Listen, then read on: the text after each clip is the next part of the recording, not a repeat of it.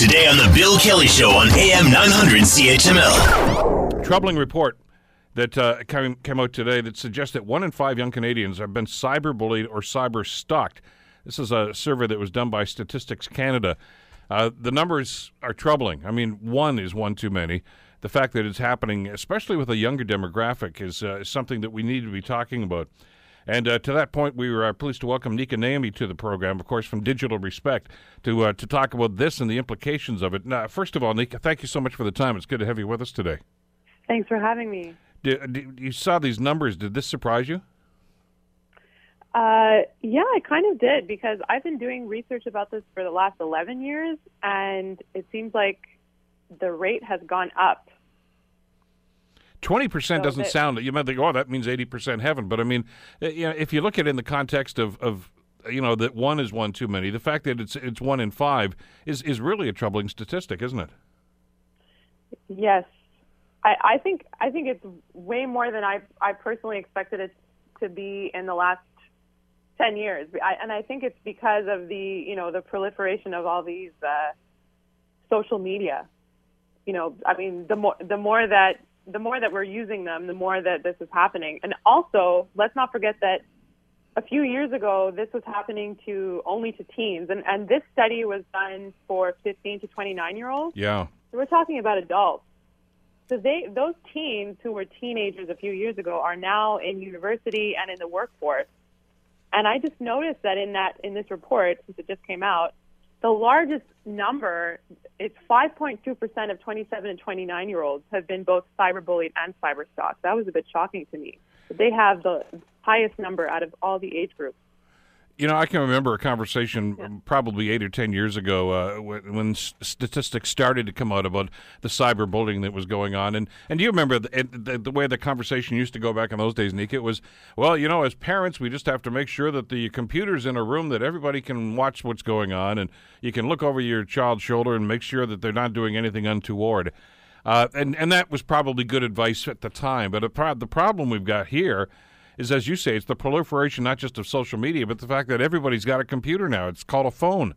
And so this is so much easier to do now. Yeah.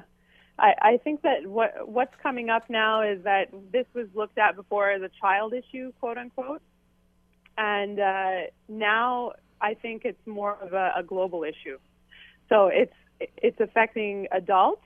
So I think that there has to be some kind of measures put in place from multiple stakeholders, including the government. The government kind of has to spearhead something. This is being done in other countries, such as, Australia and Europe. In Australia, for instance, they have someone who's a cyber safety commissioner. So whenever someone's cyberbullied, they kind of report it to they reported to a center that is run by the government. So, as far as I understand. So, we need some similar response system in Canada. Not only response system, but also preventative measures, educational measures, so that the kids who are in school now have some kind of digital literacy education. And that when they grow up and they're 27, 29, they know what to do, and they also are not engaging in these kind of behaviors, and they know the legal risks, they know the consequences, and then, all these stakeholders have to be engaged, involved, informed about this issue. We're talking like law enforcement, we're talking social services, family services, psychiatrists, psychologists, the educational system, the legal system, all of that needs to come into play when we're talking about this. It's not just an internet issue as it was before. You mentioned about the numbers themselves, and I know that there's some people that are going to be listening to this and saying, come on, 1 in 5, it's too bad, but come on, it's only 20%. But there's the other element to this, and I'm always concerned about this when we see surveys like this, Nika.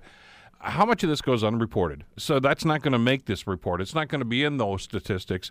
It's happening, but people are either embarrassed or afraid to come forward and suggest that it's going on right now.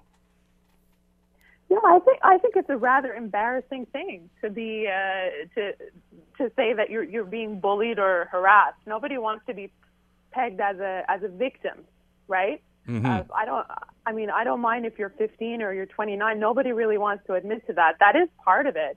But there's the other aspect of, there has to be some kind of way of dealing with this. If you are a victim, who's going to help you? I think that's the question we have to ask.